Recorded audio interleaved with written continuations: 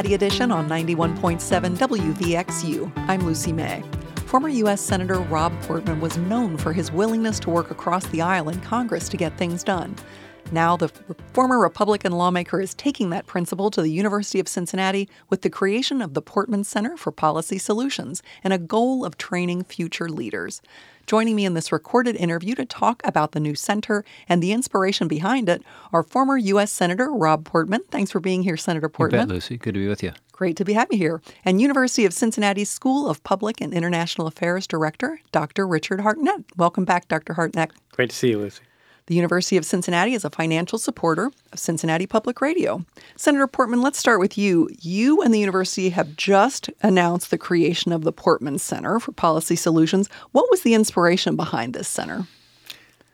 Well, I believe that in our current political environment, there's too much partisanship and not enough figuring out how to get things done. And that requires more bipartisan action, but also more civility and more interest in finding common ground. It doesn't mean you can't be conservative or liberal, but eventually we've got to solve problems. And I think about the southern border or our immigration policy in general. I think about the debt and deficit or the debt limit that's coming up. I think about healthcare costs, so many things that just aren't being dealt with. The Supreme Court today is hearing arguments about a case that has to do with, Section 230, and they've kind of said, maybe we should give this to Congress. And I've heard the commentary, well, Congress, was sort of stymied and won't be able to deal with it. So I think it's important that we figure out how to get back to the basics of working on projects across the aisle and finding that elusive common ground.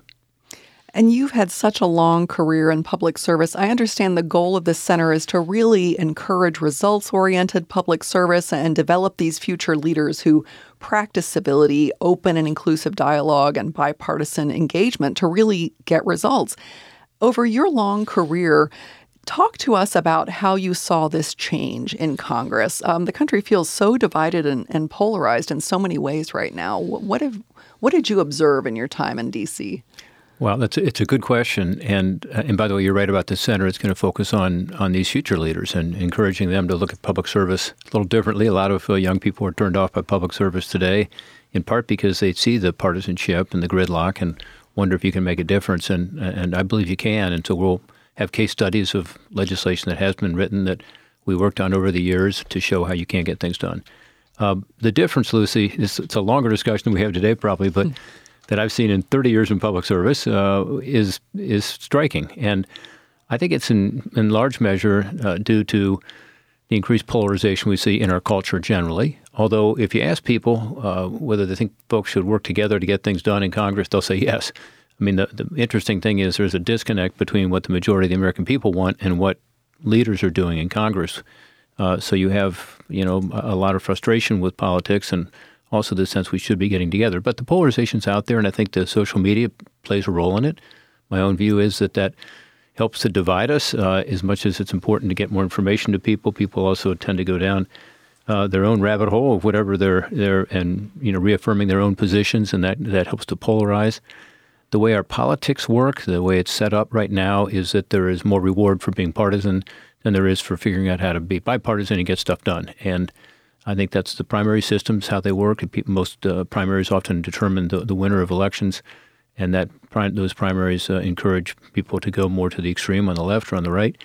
And then the way cable news works. I mean, let's be honest, NPR is an exception. You guys are letting me talk here for a while, but normally it's a short conversation and it's about controversy, and if it's not, they aren't much interested. So I think that it's contributed as well. I think media is happy to fan the flames. That's kind of the new model. We have very few people covering us in Congress anymore from the print media, but those who do tend to focus on the political aspects and not on bipartisan accomplishments. So I think there are a lot of factors, but those are among them that have kind of driven us to a situation where the Congress in particular does not really reflect where the American people are.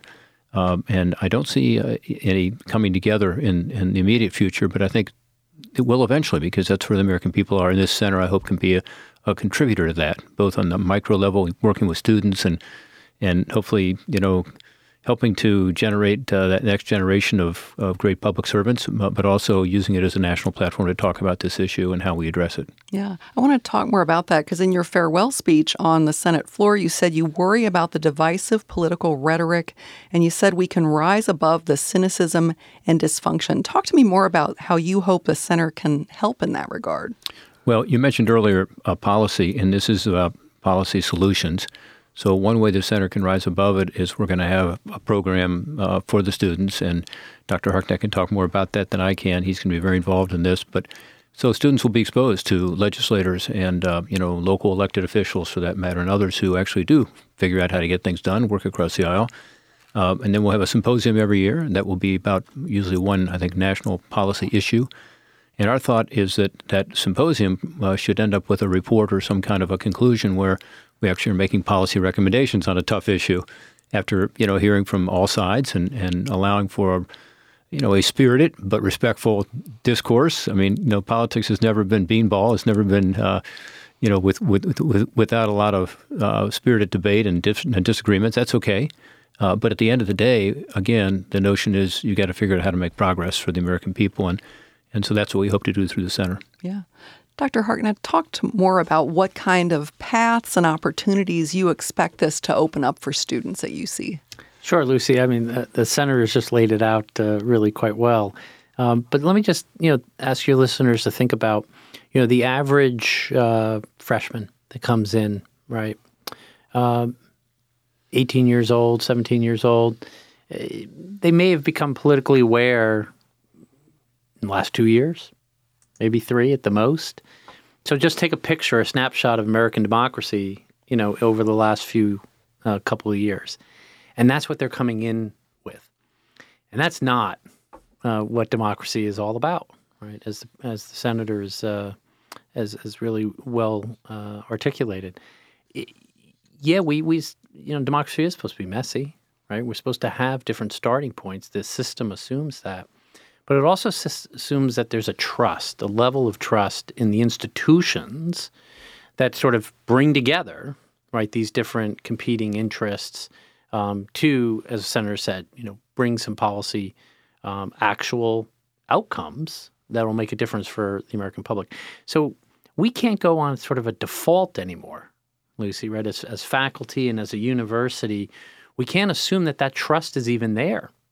And so one of the exciting things about the Portman Center is that our students are going to be able to interact with folks who have been in the process, right, and understand a different picture of what democracy is, in fact, how democracy works when it works well, right? So I think that's one going to be very important pathway, is to actually, UC has this history of applied research.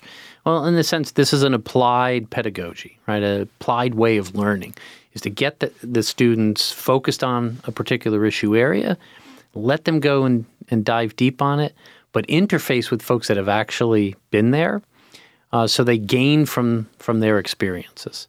So that's going to be one of the really important opportunities that the Portman Center for Policy Solutions provides UC students and the community writ large, because we've got to hear from the community as well, right? And we're going to be very open to that in the events that the center helps support. And, there are a number of centers in Ohio and Kentucky that are named for politicians. Mm-hmm. What sets this center apart? What makes the Portman Center different from some of these other centers we've heard of? Well, the mission really focuses in on, again, this applied aspect that we do want to take students through this process, as well as the faculty who are going to be engaged in research. We're very fortunate that the center is providing the university his legislative archives. We're going to be able to draw substantive case studies from that, and then not only publish about that on the research and policy side, but bring that into the classroom, right, as real practical examples, not theory, but actual practical examples about how to get this work done. So that experience and that access is going to be distinctive. The other thing is, we're drawing on, if we're going to be talking about how to get things done, it's nice to be affiliated with somebody who got things done. And so one of the distinctive things is that it is the Portman Center. And I think that's meaningful as a Cincinnatian, and we're very excited about being able to leverage his expertise and knowledge about that. And then I think the third and distinctive element to this, aside from the applied and from the actual career experience that we'll be drawing on, is this real intense focus on a bipartisan engagement with civil discourse, right? That this is not about getting likes on Twitter, right? In which the way you do that is you drive division. This is what all the research is telling us. So we need a place that we can take a step back and say, that's all fine. That's important to politics, and there's some noise that goes in on that. But how do we actually create mechanisms, right, for civil discussion, even though we're going to start from different starting points? And I think the center's focus on that is really going to be not only distinctive in the region, but distinctive nationally. So I'm excited, but when I hear Richard talk about this, because he's laid out, I think, a really important agenda and mission for this center. I will say, just to your question, there is a Glenn College. Before it was Glenn Center, Glenn Institute, Glenn School. I'm on the board of advisors there, and I actually taught there for a little while between two of my public service jobs, and they do a great job. They have a broader outlook, and their focus initially was on public administration and helping students often who were already working in the public sector to get a master's degree in public administration. So I taught budgeting there as an example. So it's a different focus, but the Glenn School is there. You're right. There's a Voinovich School that's at the Ohio University in Athens, and they focus on public service, as we will, also on economic development in Appalachia and other issues. And they're terrific, but they have a different agenda. And then there's the University of Louisville McConnell Center, which focuses on public service, and they do a terrific job. So there's lots of opportunities here for us to learn from some of these other centers, but ours will be different. And as we look around the country, and Richard, correct me here, but I don't think we've seen anything quite like this. So this will be a little bit different approach, maybe a little more targeted and focused on this issue of, how do you find that elusive common ground? And yes, have differences, and political parties are going to, continue to have spirited debates. But at the end of the day, how do you find that? And my papers will be there from the House and the Senate. They're already there from the House, and we're hoping to be able to draw, as Richard said, on some of those case studies, like the infrastructure bill, which was a product of the working from the middle out. It was a few of us coming together, then a larger group, but in concentric circles, kind of coming from the middle of the Congress rather than a top-down approach. And I think that's an interesting model for the future to solve big problems. I want to remind our listeners we're talking in this recorded interview about the new Portman Center for Policy Solutions at the University of Cincinnati with former U.S. Senator Rob Portman and University of Cincinnati School of Public and International Affairs Director Dr. Richard Harknett. Senator Portman, you've got a reputation as someone who worked across the aisle to get things done, but you also were a loyal Republican. You backed a lot of Senator Mitch McConnell's strategies during the Obama administration, for example. So I guess I wonder, how does someone in politics balance the interest to get things done with the interest to be, loyal to the party that you serve, whichever party it is? It seems like there's a balancing act there. I think there is, and to me, what Richard and I have talked about today really is just common sense. I mean, you get elected by your neighbors to represent them and to do a job, which is to make their lives better. And too often in politics today, I see, and I've seen this trend over the last 30 years, people getting elected and thinking that the reason that they got elected and had to stay in office is not to get something done, but rather to continue to throw out the red meat, whether it's on the right or on the left, by the way, and whether it's Republican, Democrats, independents. I mentioned earlier that the political system sort of encourages that. I didn't mention that fundraising now tends to encourage that, because online fundraising is a new phenomenon, relatively new, and that's really where most of the money is now coming from politics. And if you send out an email talking about your great bipartisan accomplishments, you're unlikely to get a very healthy response, apparently. And but if you're sort of out there with your strong, strident point of view, right or left, you tend to find people out there who are willing to dig deep and to help fund your campaigns. And so that is another element to this that is, I think, adding to what is ultimately a dysfunction where, you're not solving the problems for the people who elected you. So I think, this center will have the opportunity to help these 17, 18-year-olds Richard talked about who are coming, into a university environment, having experienced, a political system that seems either dysfunctional to them or maybe even, seems corrupt to them, and to think, okay, actually, I can be a productive public servant and get things done for people. There's a different way to do it, and then also be a platform to talk about this issue nationally, and maybe even address some of these policy conundrums that have been difficult for us to address as a country. Yeah, how you've described all these factors that play into this polarization: the red meat, the social media, the fundraising. I mean, it sounds like a tough nut to crack, so to speak. I mean, how I think most Americans would say they want more stuff to get done. They want more cooperation. They want more bipartisanship. But so many Americans respond to these, this red meat stuff that gets thrown at them. How do you untangle that? How do you get us back to the way the government is supposed to operate, the way everyone says Congress should operate and wants to see Congress operate, when all these other factors are making it so difficult? Yeah, I think of Richard Nixon talking about the majority that was never heard from. What was the silent majority? The silent majority. Yeah. I mean, I think if you look at the polling data, it's very clear. Most people do believe that you get elected to get something done, and people have strong views. As I said, our country itself, our culture is more polarized. Neighbors are more polarized, even within families. Mm-hmm. But ultimately, I think that this is where our political parties are going to go. I think the trend will be eventually toward figuring out how to actually have accomplishments that people care about, whether it's their taxes or their health care, or, as I said earlier, what's going on in the southern border, or what's happening, on the macro level with our economy and our debt, inflation. So I think there is room out there for us to have spirited debate and continue to, have online messaging and primaries and cable TV that maybe accentuate that, but at the same time to have an understanding that ultimately we have to figure out how to come together, and that means finding common ground. Doesn't mean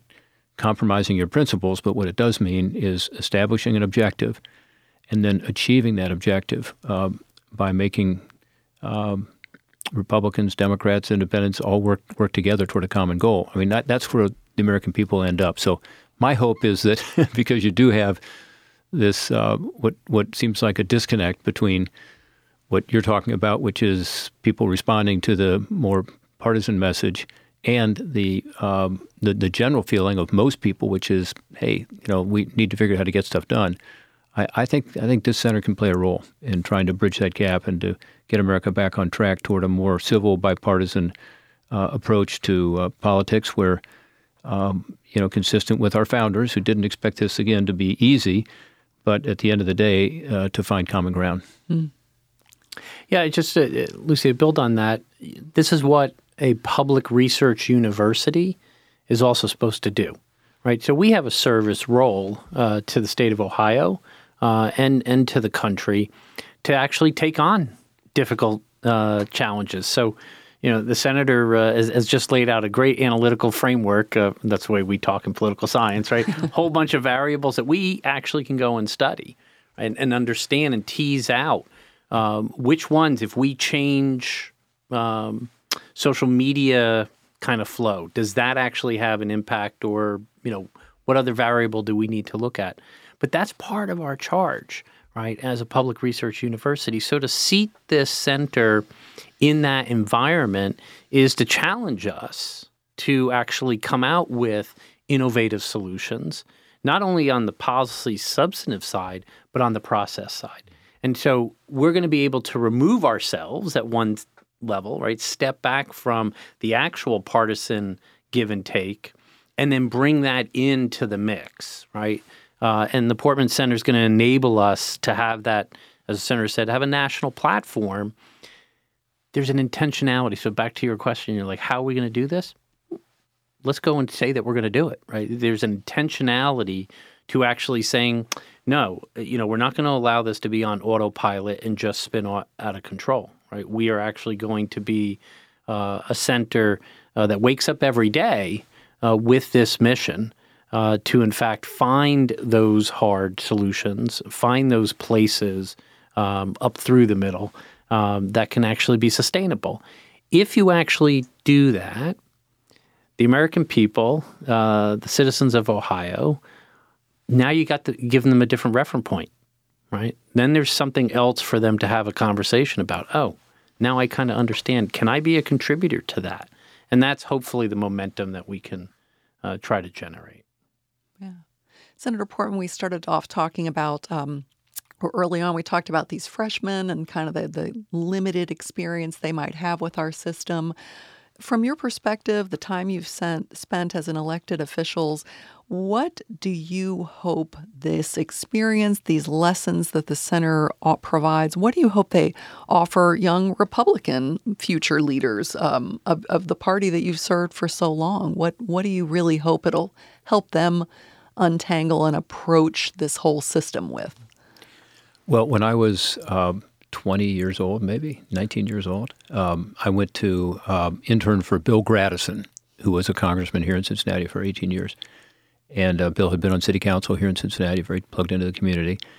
And frankly, I didn't know if I was a Republican, Independent, Democrat, vegetarian, whatever. I mean, I was just a kid.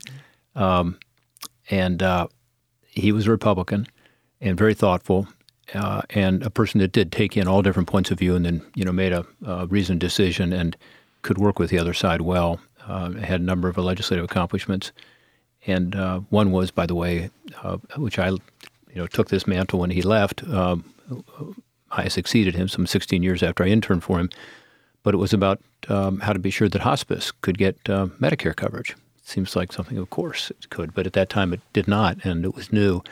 So those are the sorts of things. He worked with a Democrat to come up with that. So it made a difference in people's lives, including, my parents' lives, my grandparents, and a lot of people in Greater Cincinnati and around the country. So he influenced me, and then I worked for George H.W. Bush. Same thing. He was the guy that said consistently, public service is a noble profession. And people might have scoffed, but he had lived the life, the youngest fighter pilot in the U.S. Navy, and then all of his different public service roles, including being elected vice president and president. But he took me into his White House and helped me see that you could be decent and honorable and also be in politics, And so we're hopeful that we can provide some models. I can't tell you the number of my colleagues that have already contacted me to say, "Hey, I'll come to Cincinnati," and I can't promise, Richard, how many will actually show up, but there's some I'd love to expose these students to: young Republicans, young Democrats, young Independents, and just show them that here's somebody who devoted his or her life to public service and has done it in an honorable way and has accomplished things for the people who they represent. So that's our hope, is that there is modeling as part of this, and there is the opportunity for young people to see a little different side of politics when you see it up close and personal and get to know people who have been in the business, who've been successful and have done it honorably. That might change their opinion and therefore their trajectory for their own future. Well, I've been talking with former U.S. Senator Rob Portman and University of Cincinnati School of Public and International Affairs Director Dr. Richard Hartnett. Thank you both so much for your time today. Thanks, Lucy. Thank you, Lucy. Up next, we'll hear how your freedom of speech won't always protect you from getting fired when you post on social media. This is Cincinnati Edition.